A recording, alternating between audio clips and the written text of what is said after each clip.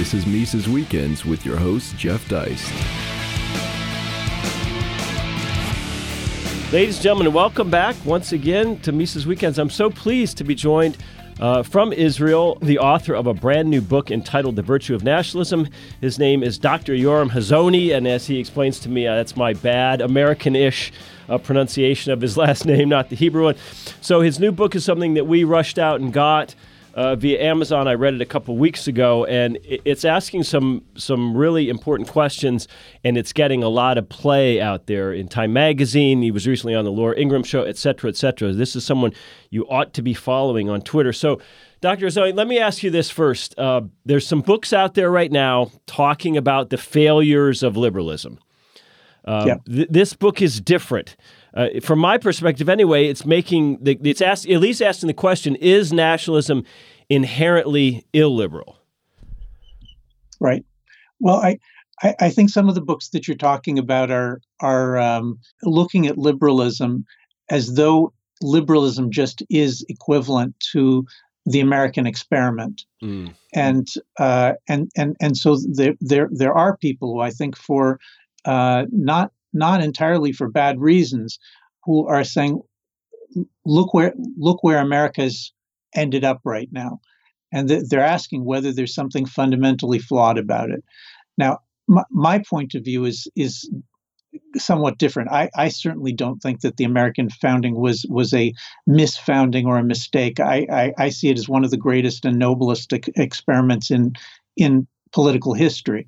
But I definitely am sympathetic to the view that that in the last generation or two or three, it depends on what you're looking at, what you're counting, that things have definitely moved away from what I see as the kind of classical American nationalist vision, which was a vision of America as an independent nation, conducting its own experiment, which was going to contribute and has contributed greatly to all mankind through this experiment.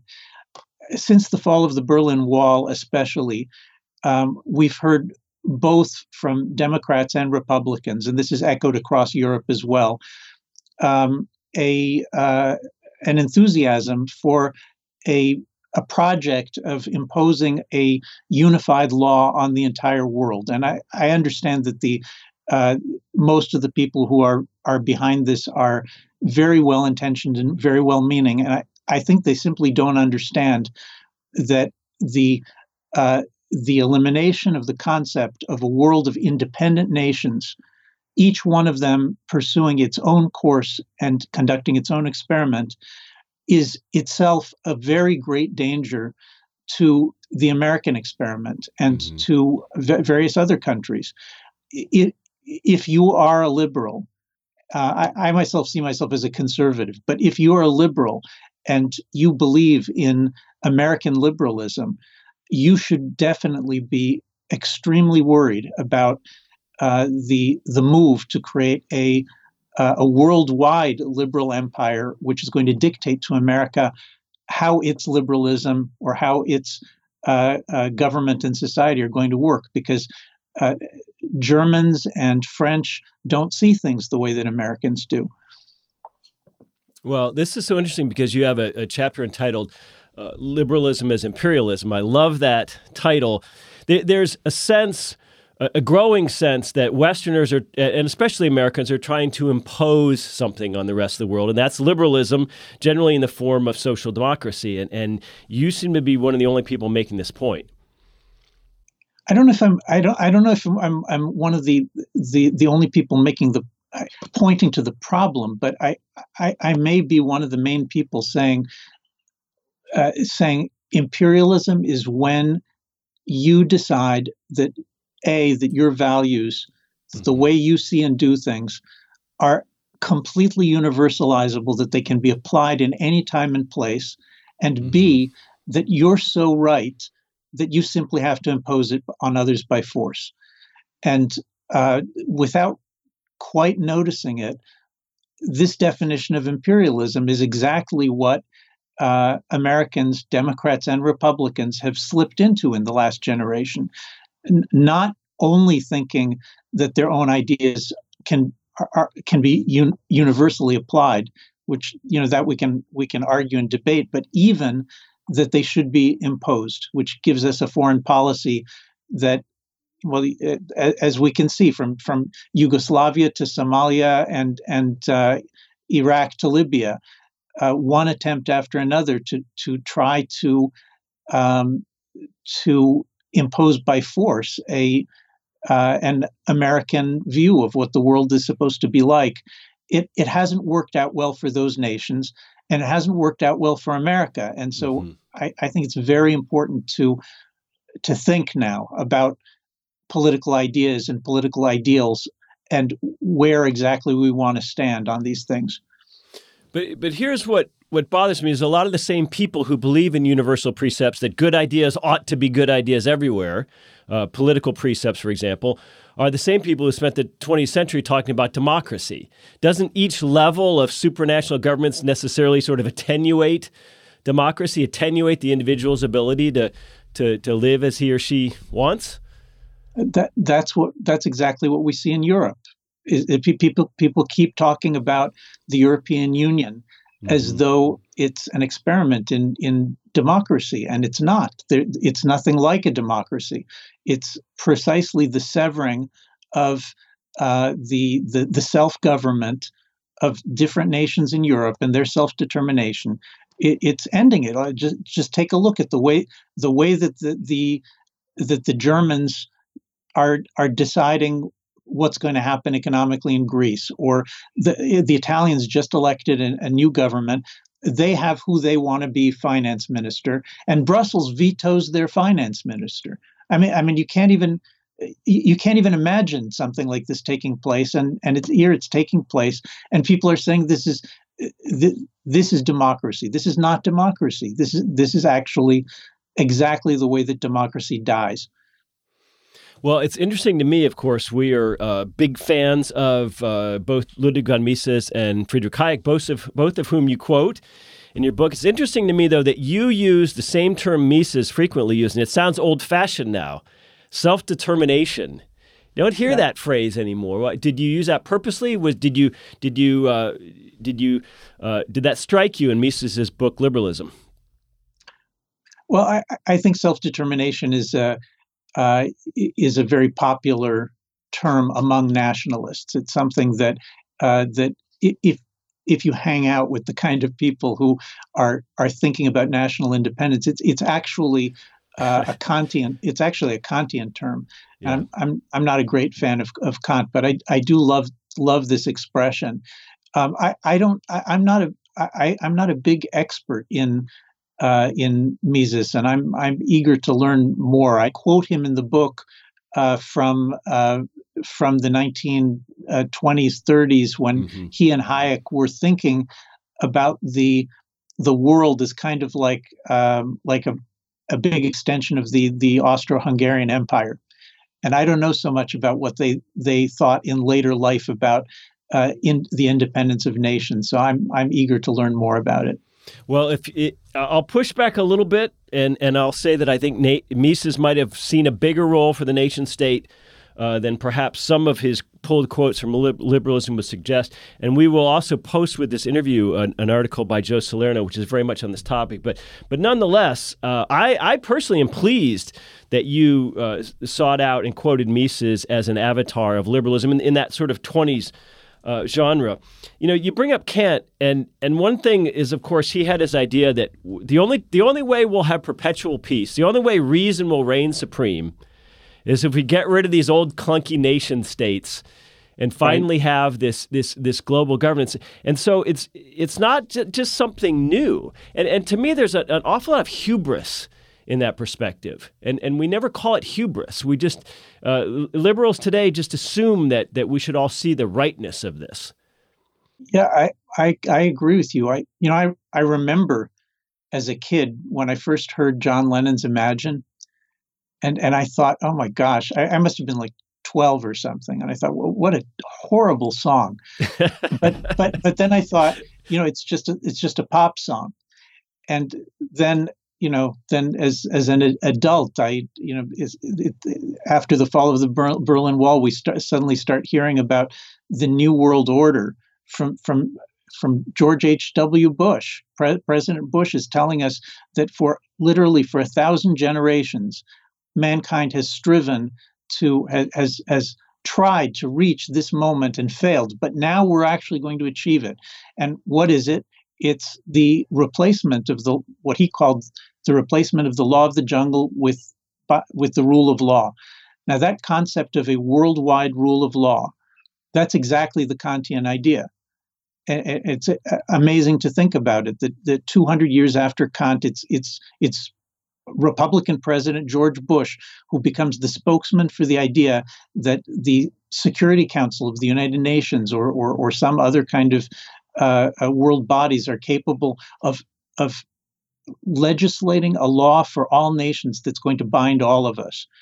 And I think that hubris is exactly the right word. It's an astonishing, absolutely astonishing piece of arrogance to think that your mind or your organization or your philosophy is so fully proven that there's no need anymore for the competition of different philosophies and different legal systems and different experiments because we've reached the final answer.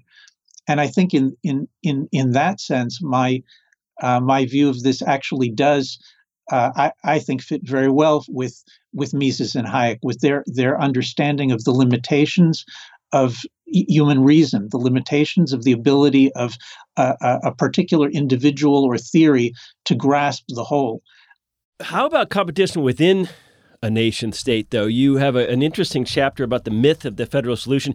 You point out some of the failures of the U.S. Constitution, the failures of the EU to represent individual nations' interests. What do you think of subsidiarity, localism, secession generally?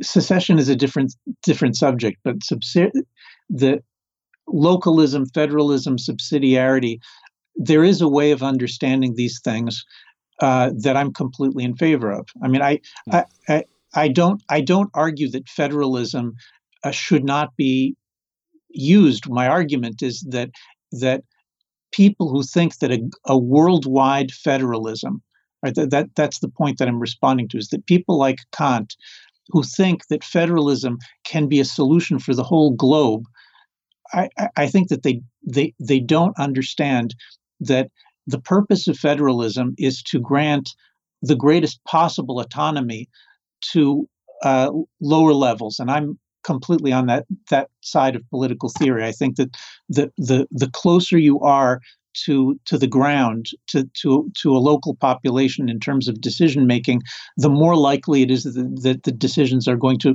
reflect the actual needs and concerns and interests of the people. In that sense, federalism is great. But federalism also means that there is a central federal government, and that central federal government always has a responsibility, and I think people often miss this. It has a responsibility to set the boundaries for what is legitimate in the subsidiary states or locales. So examples are the American federal government determining that slavery was not going to be legal in the United States, which, a decision that I certainly support, or the American federal government deciding that it was going to stamp out polygamy in Utah. Right? These are examples that I support. You can come up with many other examples that I think are more questionable from more recent federal decisions by the American government. But the point is that federalism has two sides to it. On the one hand, the greatest possible autonomy within a certain range of subjects. On the other hand, it always is the federal government that's determining what the legitimate range is. And when you start talking about federalism works when there's a certain commonality of civilization and culture. And so the great majority of the people, say in the United States, are willing to accept the boundaries that the federal government is imposing. But now try to think about that on a global scale. That commonality doesn't exist. by having a world federal government, basically what you're saying is that somebody's going to determine for the whole planet what the bounds of legitimate experiment are. And there's nothing, you can't imagine something more dangerous than that. Even if it could be benevolent and decent for one generation, what's it going to be in the next generation? I mean, you just don't want to create, none of us want to see a world power that has that kind of authority. Because human beings are just flawed. They'll be decent for the first 10 years, and then just imagine what's going to happen. So I don't ever want to see a worldwide federal government, and it's not because I'm against federalism. Federalism has to work within nations. But one of the great points you make is that the concept of a nation state can actually limit the contagion in terms of war and famine and all kinds of problems. This is an important point, also frequently underestimated. I mean, I think people are more familiar with the idea that the family unit is a bulwark against tyranny. I think that's something that's been often discussed in the literature, is the fact that each family is basically each family unit is basically a sphere in which the father, the mother create, in effect, they create a value system that's unique to them, and they inculcate it among their children. And that ability to inculcate over decades a certain way of viewing things, that is, in fact, a great bulwark against tyranny, because when you get a tyrant who says, I want everybody to be the same, I want everybody to be the way I want them to be. It's people who were raised in solid families who are immediately the first to say, well, I'm sorry, I have other loyalties besides, the loyalty to the dictator. I have an understanding that's independent of the dictator. I think this is very well understood. I think less understood is that the variety of national states, the diversity of independent national states, works just like the diversity of families and independent families, except on a much larger scale. It's the unique nationalisms of different independent nations, which have always stood up as the most powerful resistance to worldwide empire, to universal imperialism, and to universal ideologies. So, I mean, if you just take World War II, people don't remember this way necessarily, but I think it's very clear that what happened in World War II was the Allies. When people talk about the Allies, they're talking about the Allied nations. The way that the Allies presented themselves in radio broadcasts to Europe was, Hitler is an imperialist. His aim is to enslave the world. Our goal is not to replace his empire with our empire. Our goal is to replace his empire with independent nations. Our goal is to free the enslaved nations and give them independence. Now, it's American nationalism and English nationalism, in the end, even Russian nationalism, because historically what happened was that even Stalin gave up on his Marxist claptrap during World War II in order to rally the Russian people by declaring that this was a great patriotic war. And so in the end, the force that defeated Hitler was these three nationalisms, plus French nationalism and Polish nationalism. And it is the unique love of a given nation and its way of doing things that is the strongest political bulwark that we have against every empire, every attempt to impose a single view on the world. Oh, that's a fantastic answer. I agree completely. You've got this new article in Time magazine. You've spent a lot of time in the United States recently. You've seen all the divisiveness with Trump. And you talk about commonality and federalism. Give us some advice. What could that commonality be? You point out in the U.S. it's not about whiteness, but neither is it about some abstract idea of what it means to be American. That there's got to be something more concrete than that. And I feel like we're searching for it.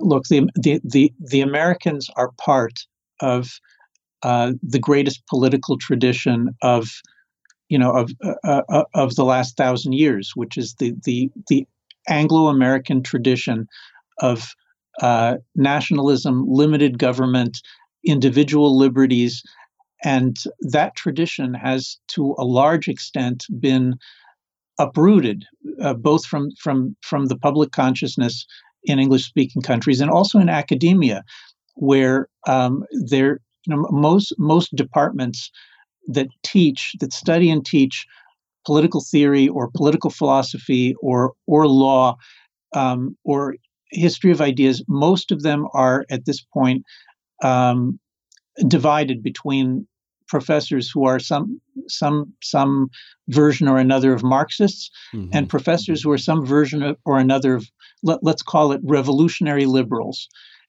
liberals who think that the ideas they believe in come from pure reason without any kind of historical experience, and that there's no need to know anything about that 1,000 years of development of the Anglo-American political tradition. And I think those traditions have to be returned to. America has, in fact, the greatest traditions of any nation in the world, but it doesn't study them and it doesn't appreciate them. And let me just give you an example of what I'm talking about. There right now today on the bestseller lists and in public debate, there are quite a few professors and other intellectuals, best-selling authors, who talk about the United States as though it was a miracle that took place in 1776 or 1787. And what they leave out is the fact that the American Constitution is an adaptation of the traditional English Constitution to the American context. Sure. Now, what I'm talking about is due process of law, the idea of checks and balances, limited government, the property as a cornerstone of individual liberties and economic prosperity, the bicameral legislature. You can just go on and on and on. But that's not the only side to this tradition. This tradition was also a religious tradition. So I think there's still a lot of health in America, as I know it. But I do think that people are going to have to step forward and say, look, we have old and good traditions, and those traditions, they can be updated a little bit for our time, but those traditions are what held our people together. And without them, all sorts of terrible things can come, and I'm afraid for that. Well, we're out of time. All I can say is it's a good thing you're an academic working in Israel where you can say these things because nobody says them in the U.S. Ladies and gentlemen, the best way to follow Dr. Yoram Hazony is probably via his Twitter account. There you can find out his book, which is in Amazon, which is doing well. You can find his article in the current issue of Time magazine. Doctor, we appreciate your time so much, and we congratulate you on all your success. Ladies and gentlemen, have a great weekend. Subscribe to Mises Weekends via iTunes U, Stitcher, and SoundCloud, or listen on Mises.org and YouTube.